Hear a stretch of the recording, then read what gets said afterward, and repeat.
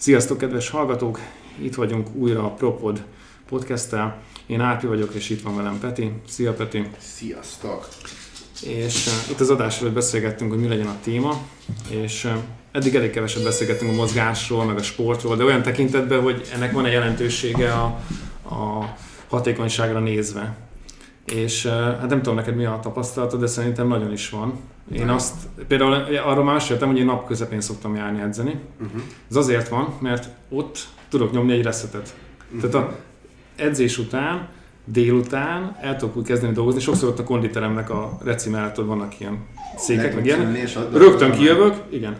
Úgy fel van építve az ottani workflow, hogy olyan, hogy elmegyek, 1 óra betyár intenzív súlyzós edzés, utána benyomom a töménysékemet, amit otthon megcsinálok.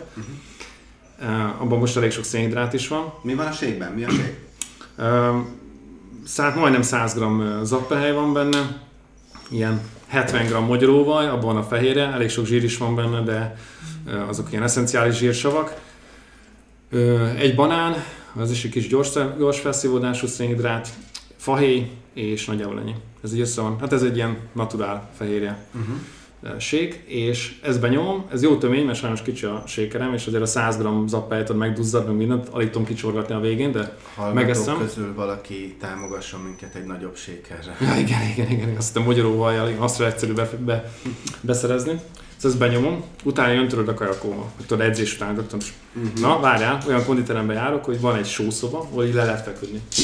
Bemegyek, 20 perc nirvána, felkelek, minden happy, hát az legjobb a világon, és akkor rendelek egy kávét, laptop kinyit, és akkor az a 2 óra, utána általában egy ilyen 2 órát szoktam még ott dolgozni, akár picit néha többet, az olyan hatékony, mint reggel. Szóval ez egy ilyen recept. Két reggeled van, 2 reggeli rutinod. Nem mindig sikerül ilyen jóra, de ez nagyon jól működik. És akkor mi a szerepe a sportnak az életedben? Főleg, hogy ugye ott van a tánc is, ami igen, hát ugye tánc-sport, ez így 2 között van, de valóban, amit mi csinálunk, az már abszolút inkább az a kategória. És igen, nem arra gondoltam, amit én csak, hogy a buliba a bárpultnál egy piával... Igen, és ezt meg szokták kérdezni, ilyen külön, így is angolul is egyébként dance sportnak hívják. Tehát mi a szerepe? A kondinak az kifejezetten egy ilyen edzés, kikapcsolódás szerepe van. Azt szeretem, szoktam podcastet is, meg zenét is hallgatni, hogy ott nincs semmi tényleg. Ott 1 óráig, például nem is nagyon vagyok online, nem is szeretek sokszor a telefonomról hallgatni így zenét, ilyesmi, van egy ilyen kis régi iPod shuffle, inkább azt szeretem, mert akkor offline vagy, és ma már ezt tudod, ez ilyen luxus, hogy 1 óráig tudod, nem csörög a Messenger, hát az... És ezt a részét nagyon szeretem. A tánc az más, ott azt ugye már mondtam, hogy az tényleg egy ilyen szenvedély. A tánc az annyival másabb egyébként, hogy ott tényleg ilyen sokkal ilyen boldogabbnak érzed magad. Tehát ugye vannak ilyen táncterápiák is, használják ilyen pozitív pszichológiai dolgokra is. Nagyon nehéz ezt leírni, aki ezzel foglalkozik, azt tudja. Ugye férfiből kevesebb táncos van, de a nők vagy a lányok, akik járnak ilyen zumba vagy ilyesmire, ők tudják, miről beszélek. Szóval annak van egy ilyen plusz dopamin lökete, egy nagyon kellemes érzés, ami szerintem még pluszba hozadékot hoz. És hogy miért kell a mozgás? Hát aki szerintem szellemi munkát csinál egész napokig, úgyhogy nincs egy izzadós sport benne, szerintem az így nem tudom, nem jó. Tehát így, ha megtapasztalod az ellenkező végét, akkor így látod, hogy így biológiailag biztos nem arra vagyunk kitalálva, hogy egy széken üljünk 8 órát. Igen, tehát fontos bevezetni, hogy ugyanaz, mint mondjuk egy káros szenvedélylás dohányzásnál. Nem másnap fogod érezni a hatását. És ugyanaz, mint a sportnál, hogy az, ami bár nem is sportot mondani, hanem mozgás, testmozgás. Az, hogyha valamit így beépítesz az életedbe, annak hosszú távon, úgyhogy nem vesszük észre naponta az inkrementális dolgokat, de nem is hitnek kell ezt neveznem. Ez teljesen bizonyítottan pozitív hatása van. Aztán visszatérve, mert ugye ez egy produktivitás podcast, hát az, amikor mondjuk én reggel szeretek edzeni leginkább, főleg, hogyha tök korán fel tudok kelni, és meg a sok ember előtt elmegyek, ott vagyok, edzek, én is közben podcastet, hangos könyvet olvasok, én is leszoktam néha ülni, és mondjuk ott még valamit írok, vagy ha éppen e-mailezős valami, vagy valamilyen taskot ott megcsap, és mondjuk még nincs 9 óra. És 9 órakor én már megcsináltam a reggeli rutinomat, én már szétedzettem az agyamat, a legfontosabb taskot, vagy egy nagy részét, vagy egy fontos dolgot elvégeztem, és valaki meg csak most kell fel, igen. És valaki ezt mondta, már nem hiszem, hogy nagyon tetszett a sztori, hogy ő reggel szokott futni. Ja igen, a villámkérdéseket csináltam a Sasdanival, és a Sasdani mondta, hogy ugye ő fut, meg készült is maratonra. És hogy ő reggel korán szokott futni, és imádja azt, amikor már jó idő van, szabadban futhat, városban lakik, és fut, és ő már lefutott nem tudom 10-20 kilométert, és valamikor, és néz fel, és a teraszon látja az ásítozó, kávézó, cigiző embereket. És ez a mindset, ez nem csak közvetetten, közvetlenül olyan hatással van a napunkra, hogy kész, én már kirobbantam. Ryan Holiday-jel néztem múltkor egy videót, és ő mondja, ő is ilyen megpróbál mindig nagyon korán kelni, és mondja, hogy így win the day, hogy így megnyeri a napot már reggel, van egy ösztönző hatása, hogy tényleg akkor vittél valami kellemetlen feladatot, letudtál, az edzés miatt ugye ilyen nagyon a jelenben vagy, hogy na akkor itt most mindent meg tudsz csinálni, míg megcsinálsz valami olyat, ami tényleg fontos, és azt látod, hogy nem tudom, még csak 8-9 óra. Én egyébként ezen nagyon gondolkozok, hogy tényleg előre kellene hoznom valahogy a kelésemet, mert régen csináltam, és tényleg jó. Most az ellenkező oldalon vagyok, hogy inkább este dolgozom, lefektetjük a gyereket, és akkor de ha ez működik neked, én nem hiszek ebben, hogy jaj, ez minden sikeres ember milyen korán kell. Én sem. Ami neked működik, azt találd meg. Persze, én sem, csak gondolkozok ezen, hogy ki kéne próbálni, hogy megcseréljem itt egy hétig. Azok nagyon jók, ugye van a minimalisztos csávó Matt Davella. Olasz.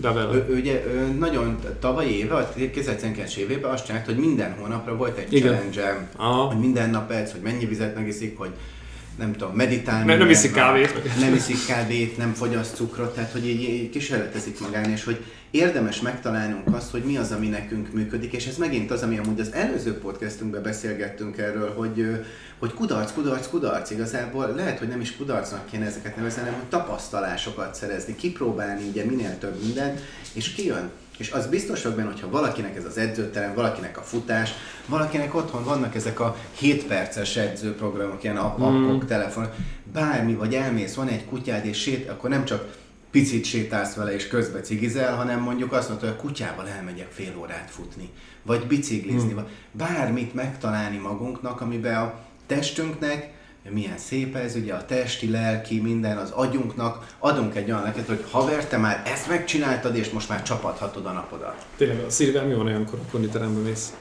Ő addig itthon pihen, itthon edz. Futójátékok után. És te hányszor szoktál menni? Én 3-4-szer igyekszek lemenni, és pont most, amikor ezt vesszük fel, elég nagy gondba vagyok, mert volt egy inhüvelygyulladásom, ami miatt 2 hónap ki kellett, hogy maradjon. És most nagyon nehéz újra rávennem magamat. Érzem, hogy tökre szeretnék menni, de pont, hogy ugye a kutya is, meg minden is, hogy lebeszélem magam, amit nagyon nem kéne. Tehát ezt azért szeretném most itt a podcastben elmondani, hogy nem az, hogy bort iszunk, vizet prédikálunk, hogy nagyon nehéz beiktatni, pedig kívánom, vágyok rá, és akárhányszor most ilyen heti 2 azért lemegyek, ami valakinek sok, de hogy nekem kevés, mert én most főleg úgy, hogy újra kezdtem, inkább ilyen 4-5-ször szeretnék, meg ott is van wellness részleg, ami a jutalom lenne, de például most nem tudom, amióta ez pár hete tudok újra edzeni, mondjuk voltam 6-7-szer mondjuk, és egyszer sem mentem wellnessezni, mert az edzésről úgy voltam, hogy jövök haza a kutyához. És amúgy tökre jól el lenne, tehát semmilyen nincs benne, de hogy megint a lebeszélés magunknak, és az a rutin nekem nagyon tetszett, amit elmondtál, és ez is, hogy a testmozgásunkba összepárosíthatjuk ezt valamivel, hogy ha megvan az edzés, akkor hozzápárosítjuk. Amúgy azt is szokták mondani, hogy azon kívül, hogy mondjuk 3 hét, ugye 21 nap egy új szokásnak a bevezetése, hogy már tényleg rutinszerűen menjen. A másik, hogyha összepárosítjuk valamivel. Tehát, hogyha mi reggel kávézunk, akkor legyen az, hogy mostantól a kávé mellett olvasunk. Mivel a kávét úgy is megcsináljuk a kocskot, hogy legyen a könyv, és könnyebb kialakítani a szokást. És most nekem ezt ilyen anchor, azt nem is tudom, hogy van magyarul, de hogy valamihez hozzá kell kötni. Egy kapocs ebbe a kontextusban. Egy ilyen mankó, igen, és hogy nekem jelenleg például az, hogy én viszonylag magamtól mostanában korán ébredek, és akkor mindig jön egy ilyen vágy, de aztán sokszor nem megyek el. Mert az van, hogy leviszem ugye a kutyát, és aztán még itthon valamit csinálok, ami ugyanúgy produktív és amúgy hatékony dolgot csinálok, de az kéne, hogy összekapcsolom, hogy korán felébredtem, de jó, még a forgalom előtt vagyok, azt én amúgy is szeretem, kutya levisz, gyorsan, és elmegyek és edzek 1-2 órát. És szerintem majd a következő podcast felvétel már is tudom mondani, hogy ez működni is fog, tehát érzem magamból, hogy vissza fog állni ez a heti 3-4, de érzem azt, hogy hiányzik, és hogy szükség van rá, és kell, és látom, hogy amúgy teljesen máshogy állok a napomhoz, amit a Ryan Holiday-nél is mondta, az egy jó csapatás. Én amiben megtaláltam úgy, hogy világéletemben a labdasportokat szerettem. Tényleg mesélted, hogy röplabdáztál? Én röplabdáztam nagyon sokáig élszerű sportként, amit ifiként így megcsinálhat valaki. És ez is szerintem nagyon fontos, hogy neked a tánc, azért elég sok ember valamit komolyan, valamilyen sportot komolyan űzött a fiatal, vagy mondjuk az iskolás éveiben.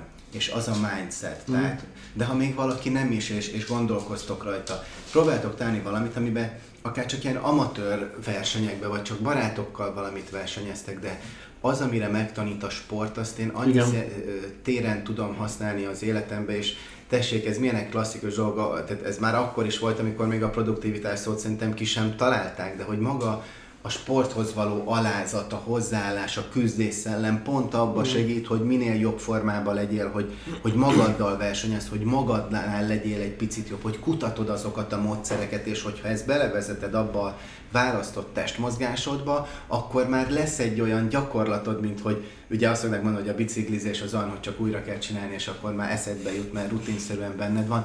Ha kialakul mondjuk egy testmozgás felé, hogy igen, én itt küzdök, én jobb szeretnék lenni, akkor azt az érzés, azt a drive-ot, azt át tudjuk ültetni utána a munkánkba, a magánéletünkbe, egy új tapasztalás szerzésébe, bármibe.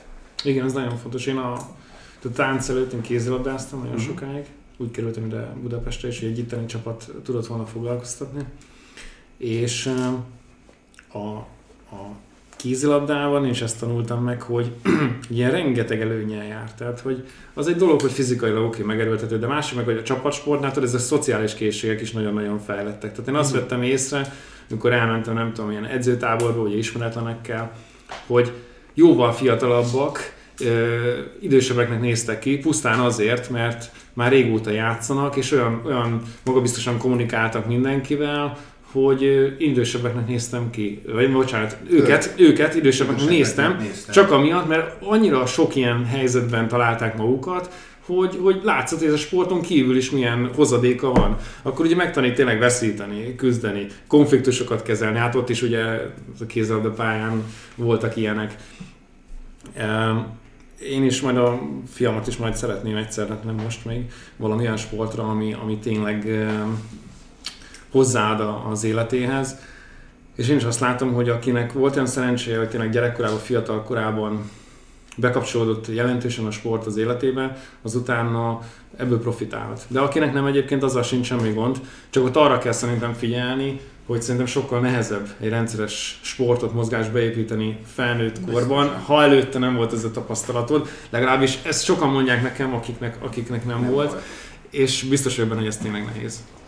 Egyetértek teljesen. És itt jön be szerintem az a hozzáállás az embereknek, hogy ha ezt megtapasztalták és be tudják iktatni az életükbe valamilyen módon, akkor egy ilyen természetes, akár ugye úgy, hogy fókuszál arra a testmozgásra, amit csinál, mégis kiépít magában egy olyan karaktert, egy olyan küzdőszellemet, amit ugye átvihet az élete más részére, és nyilván akik hallgatjátok a podcastet, titeket érdekel és tudatosan haladtok az önfejlesztés ösvényén, és foglalkoztok azzal, hogy hogyan tudtok a legjobb verziótokká válni, hogy hogyan legyen ugye a produktivitásotok még jobb. De ha valakivel mondjuk erről beszélgettek, és mondjuk van olyan ismerősötök, munkatársatok, osztálytársatok, akik akik azt mondják, hogy jaj, ez egy baromság, engem nem érdekel, hagyjál már. Na pont az ilyen embereknek a legegyszerűbb, hogy persze, figyelj, tök felesleges ezzel foglalkozni. Sportolsz valamit? Ha igen, na akkor azt csináld jobban, ha meg nem, akkor talán el kéne kezdeni valamit csinálni, és az ott felfedezett erődet ültesd át az életed más területére, és akkor tudod, akik az ilyen lebeszélő bizottságok meg negatívan állnak az önfejlesztéshez, ez sajnos a kis hazánkban szerintem elég sok ember ilyen, ahhoz képest, hogy Amerikában mindenki a full pozitív, csak hogy egy ilyen nagyon klisé kontrasztot mondjak. Pont az ilyen embereknek a sport lehet egy olyan, hogy nem veszi erőltetésnek, nem veszi egy ilyen dolognak, hanem hogy akarsz jobban teljesíteni, gyere, én eljárok hetente 2-szer falat veszi, gyere el velem, aztán majd megnézzük, hogy megy. És látod, amikor ott felmertél menni 15 méterre, pedig félsz a magasságoktól, na ezt vidd át abba, amikor a főnököddel nem mersz beszélni arról, hogy mondjuk fizetésemelést kapjál, vagy hogy ezt a projektet ne rád delegálják. Eszembe jutott egy soha vissza nem térő alkalom, hogy végre te elmesélnél nekem, hogy a röplabda pályán miért van egy valaki mindig más színű be. Ő a liberó, nagyon fontos dolog. Ez nem tudom, egy viszonylag új keletű szabály, vagy nem azt mondom, hogy pár éve, tehát hogy nem 100 éve van így, hanem az van, hogy ugye vannak a támadók, akik elől vannak, ugye forognak is, most annélkül, hogy nagyon belemennék, de vannak hátul azok az emberek, akik fogadnak. És hogyha most belegondolunk, ugye, mint a kézi, kosárlabda, röplabda, ott ugye nem árt, hogyha magas vagy, hát általában magasabb emberek, mondjuk ilyen 2 méter felett azért egy fokkal lomhábbak, mint mondjuk egy 1,70 magas arc. És azok az emberek nyilván nagyon jók tudnak abba lenni, hogy ütnek, meg magasan tudnak sáncolni, tehát blokkolni a labdát a hálónál, viszont általában szoktak egy olyan embert találni, aki mondjuk úgy alacsonyabb és sokkal fürgébb tud lenni. És ezt a fürge ja, hogy ő oda-vissza tud váltani a két sor között. Ő mindig kimegy, és kb. Az ütő játékosokat váltja le. És akkor mindig ő van hátul. És annak miért kell másik színbe lennie? Ez a csapatnak segítség, vagy ez csak ilyen hagyomány? Ezzel különbözteti meg igazából a játékosokat. Ja, értem. Siri megtalálta az egyetlen gyenge pontját a technikánknak, a mikrofonnak a kábelét, de most elvettem tőle. Igen. Igen, érdekes, hogy a kézilabdában is, amikor én még játszottam, akkor nem volt ilyen liberó. Most már van.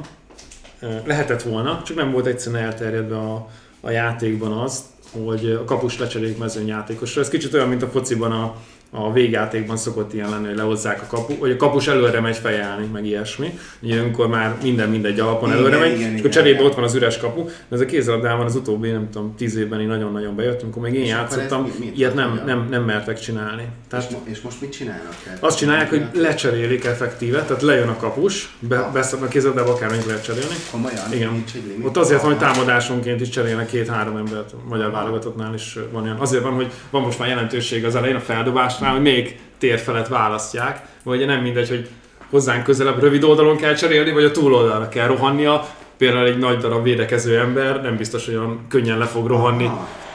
De ezek olyan dolgok a mi időnkben, amikor én még ifi játékos voltam, hát nem azért volt ilyen, hogy védekező emberek, tehát ilyen csűrűcsere volt, de olyan, hogy ilyen szempontból lehozni 1000-szer a kapust, ilyen nem volt. Most már van. Tehát nézem, most volt egy Európa-bajnokság, hogy eszméletlen, hogy tényleg 0. perctől kezdve 7 emberrel, tehát ugye elvileg csak 6 mezőnyjátékos van, de azok rögtön hozzák le a kapust keményen, és így játsszák. Hát sokat fejlődött azóta. Ültessük át ezt ugye ha már volt egy ilyen kis kitérőnk a produktivitás vonalára, hogy mennyire jó az, hogy ott is a szakosodásra és a még hatékonyabb működésre teret adnak már a sportszabályozás területén is, hogy azt mondja egy játékos, hogy és nyilván egy 1,70 magas csávó is imádná, hogyha tudna ütni, de hát adottságai miatt nem lesz olyan, mint egy 2 méteres arc. De akkor ő tud szakosodni, akkor azt mondja, hogy igen, én lehetek egy profi röplabdás úgy, hogy alacsony vagyok, mert amúgy baromi dinamikus vagyok, mozgékony vagyok, és akkor én nem arra fogok gyakorolni, hogy üssek, mert az életben nem fogok ütni sajnos, viszont én leszek a legjobb védekező játékos, aki a legdurvább szervát is pontosan bejátsza. És ugyanez, hogy találjuk meg magunkba, hogy vállaljuk fel a gyengeségeinket, szembesüljünk, hogy igen, én 1,70 magasan nem leszek ütőjátékos az életemben, viszont nagyon jól leszek védekezésben, és akkor nem azt kell mondani, hogy én egy jó röplabda játékos vagyok, mert ő nem lesz egy jó röplabda játékos, egy nagyon jó védekező röplabdás lesz, és megint a fókuszunkat rakjunk bele abba, hogy kipróbáltunk valamit, és a változásra reagálunk, kvázi arra, hogy van egy új szabály, van erre egy lehetőség, hogy úgy dolgozzunk benne, és kihozzuk belőle a maximumot, annélkül, hogy mindent is akarnánk. És neked nem hiányzik? Tehát nincs az, hogy néha nem tudom, hogy strandon meglátod, hogy röplabdáznak, és akkor oda mész egy kicsit, és akkor... Bennem van nagyon, és tök jó mindig, amikor ilyen történik. Sőt, képzeld el, hogy akikkel 10 éves korom óta versenyszerűen játszottunk, ott most egy Budapest bajnokságban majdnem ugyanazok az arcok benne vagyunk. Csak nekem volt így a 20-as éveim elején egy elég durva térdsérülésem, és hát én sem vagyok nagyon magas, 1,82 vagyok, ami röplabdás belkekben ugye alacsonynak számít. Én azzal tudtam kompenzálni, hogy én nagyon dinamikus voltam, és baromi nagy volt a rugóm, tehát én 84 centidre el tudtam. Az nagyon soknak számít, az nagyon soknak számít. Az NBA-ben van így. Hát nem, ott az 1 méter. Hát ott az aj, hát úgy értem, hogy az aj. Tehát én tiniként, 15-6-7 évesen hoztam azt, ami mondjuk egy felnőttnél a belépő kategória. Na és amikor 20 pár évesen lett ez a sérülésem, műtét, nyilván nagyon nehéz volt felépülni, agyban is korlátoztam magam, hogy nem mertem röplabdázni, aztán eltelt pár év és elkezdtem el, és kezdtem járni. Ez már ilyen 30 éves korom körül volt, és nagyon rossz volt nekem lelkileg azzal szembesülni, hogy már nem vagyok olyan dinamikus. Ez nyilván főként az, hogy nem is vagyok nyilván edzésben, és nem arra edzek, de hogy nyilván a műtét után nem is lehet. De nekem ugye, ahogy a biciklizésre is mondtam, nekem be van rögzülve, hogy csinálok valamit, hogy ütök, milyen magasan vagyok, milyen gyorsan érek valahova oda, és én most ebben a szituációban sajnos nem tudtam agyban meglépni azt, hogy képes legyek a változásra reagálni. És az, hogy először, amikor megmértem, hogy 40 centit ugrottam fele, akkor hát fel se érem kb. Ahány jól felértem el, de hogy ha ugyanabba a szögbe, ugyanazzal a mozdulatba akarok ütni, akkor én beleütök a hálóba, és zavar az, most ilyen 60 pár centit úgy tudok ugrani, ami még mindig jónak számít, de nekem nem jó, és ezenek, hogy nem máshoz mérjem magam, hanem magamhoz képest nem nyújtotta azt az élvezetet, és hozott egy olyan frusztrációt, ami miatt nem szívesen csinálom, hanem inkább meghagytam egy ilyen szerelem dolognak, mit tudom, hogyha látok valakiket és röplabdáznak, és nem mondjuk már egy haladóbb szinten, akkor beállok hozzá, pont ilyen bécsoli, meg ilyesmi, hogy meglegyen az a vibe, de nincs benne heti szinten az életemben. Hiányzik, de az, ami ez olyan, mint amikor az, hogy jaj, de jó lenne, ha még az a meló meg lenne, de az a meló már vége, vagy az a párkapcsolat már vége, és ezért nem is hiányozhat, mert ma nem lehet, és az, ami a röplabdában nekem hiányzik, azt el kell fogadnom, hogy én már nem fogok tudni úgy röplabdázni, ami hiányzik. Itt meg ilyen az, hogy kvázi már ilyen öreg fiúként így bénáskodunk, amiben tök szép, meg legalább testmozgás, meg minden, de helyette inkább mondjuk elmegyek squasholok, vagy én rákattantam a golfra, legalább azt 90 évesen is fogom tudni csinálni. Tehát megtaláltam másban azt a szerelmet, vagy kiteljesedést, amit tiniként a röplabda adott. Aha. Azért kérdeztem, mert nekem rettenetesen hiányzik. Az elmúlt ilyen, nem tudom, 1-2 évben így nagyon gondolkozom rajta, hogy legalább tényleg hazamegyek vidékre valami. Most már jó pár év van strandkézilabda is.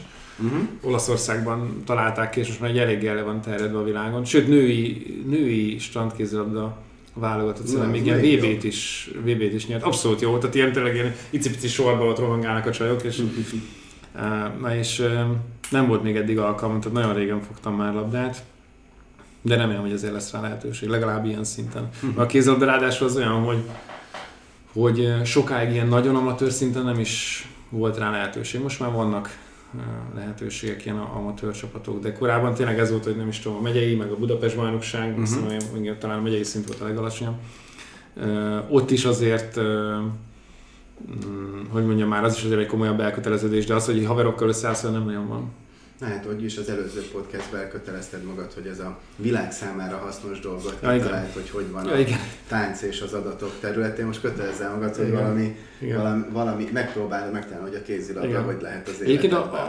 Egyébként az adatok meg a kézilabda az egy ilyen forró terület, mert úgy van, hogy ugye az biztos vágott, tudod, az észak-amerikai sportokban nagyon-nagyon durván veszik ezt a statisztikát. Tehát azért annyi adatgyűjtés, ami ott van, azért az nem sok helyen van az NBA-ben, meg a futball, az talán még népszerűbb, talán azt hiszem az a legnépszerűbb az NFL-ben.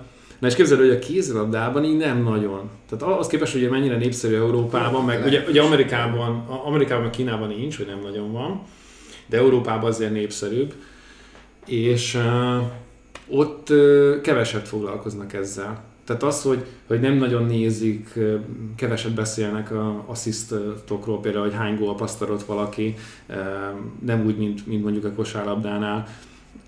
Biztos vannak most már ilyenek, de nincs olyan szinten benne, nem olyan érett ez az adatbiznisz ott, mint más sportokban. Tehát azt tudom, hogy tényleg Amerikában ez valami félelmetes, hogy mi van. Nem, félelmetes. Olyan komolyan veszik ezt a dolgok, sőt, hát ilyen data science teamek dolgoznak a NBA csapatoknál. Ugye olyan szinten szét van elemezve, tehát az edzőig úgy elmegy a feladat, az meg úgy bevasalja a játékosokon, hogy tisztán lehet látni azt, hogy például nem tudom, ezt hallottad-e, az elmúlt jó pár évben a 3 pontosoknak a száma így nem tudom, iszonyatosan elszállt. Egyszerűen igen, ezek a csapatok kihozták azt, hogy 50%-kal többet ér az a támadásnak a befejezés, hogy 3 pontot szereztek, nem pedig 2-t, ezért elkezdtek ebbe az irányba menni. De olyan szinten, hogy olyan játékosok is dobnak 3-asokat, akinek egyáltalán nem lenne feladata. De egyszerűen több olyan szituáció van, amikor azt hozza ki a gép, meg ezek az elemzők, hogy ott már pedig annak kéne lennie. Tehát 10-15 évvel ezelőtt az teljesen gyakori volt a Michael Jordanék idejében simán, hogy mondjuk a játékos mögött van... Mi a kemény, bocs, ez 20-25-30 éve volt. Igen. Ez egy jogos észrevétel volt. De mondjuk Kobe Bryant, ugye most szegény, nem olyan régen elhunyt, mondjuk ő 95-6-ban volt újonc, 20 pár évet. Szerintem, vagy 7-ben, nem? Na minden, de hogy 2000-es mondjuk akkor ilyen 17-8, igen, hát igen. Igen, hát sajnos ez egy jó észrevételed volt. Igen. Na de hogy még a Jordan érájában 30 tehát ez teljesen elfogadott volt, hogy úgy ugrott fel kosarra dobni, hogy amúgy a 3 pontos vonal 30 centire volt mögött. Tehát hogy igazániból hátrább ugorhatott volna egy kicsit. És most ez egy nagyon gyakori mozdulat, hogy visszalép a ponton, tehát a 3 pontos vonal mögül, és onnan tüzelnek pont ezért. De tisztán lehet látni, hogy olyan fokú tudatosság van most már ebben, hogy ez valami iszonyat. És ez a kézilabdában például látom azt, hogy még most kevésbé van. Tehát a magyar csapatoknál is én úgy mondom, hogy az első 2 az tényleg nagyon topon van. Tehát az olyan, mint a fociban, nem tudom, mondjuk egy ilyen top angol csapat, vagy akár meg egy ilyen top spanyol csapat. Tehát ilyen BL 4-es közé várnak az első 2 magyar csapatot, tehát azért ez nagyon jónak számít. Mert zárójelben jegyzem meg, hogy cserében nem olyan sok magyar játékos van benne. De mondjuk még a harmadik is nagyon jó, ott már több magyar játékos van, és biztos vagyok benne, hogy ilyen szinten adatot nem gyűjtenek. És akkor megint visszajönk, mert azért elkalandozónak tűnik a podcastben, hogy itt megint miről beszélünk, találjuk meg azokat az információkat, ami alapján mi hatékonyabban tudunk működni. Oké, szerintem nagyjából egyébként ezt a sport témát akkor kibeszéltük. Igen. Ami még fontos, hogy a honlapunkon, a propod.hu-n működik a kontaktrész, azt elküldi e-mailben nekünk, bármilyen üzenetet írtok, és Petinek itt volt egy felvetése, hogy írjátok meg, léci, hogy maga a formátummal kapcsolatban van-e valamilyen észrevételetek. Mi úgy érezzük sokszor néha, hogy elkanyarodunk, de annyira rugalmas ez a dolog, hogy szeretnénk figyelembe venni a ti igényeteket. Úgyhogy ha bármi a tapasztalatok, ami szerintetek javítani való, azt nyugodtan írjátok meg. Igen, mert már ugye voltak olyan podcastek, amik nagyon-nagyon célirányosan egy szűk területre fókuszáltak, és komolyan arról beszéltünk, voltak ugye életsztorik, volt vendég, és most meg ilyen nagyon tág értelemben, hogy a sportnak milyen hatása van az életünkre, vagy mit tartunk belőle, hogy mindegyik jó, vagy van egy irány, amire fókuszáljunk, megköszönjük a visszacsatolást. Így van, várjuk. Köszönjük, hogy itt voltatok, és akkor legközelebb találkozunk. Sziasztok! Sziasztok! Na, fasszal.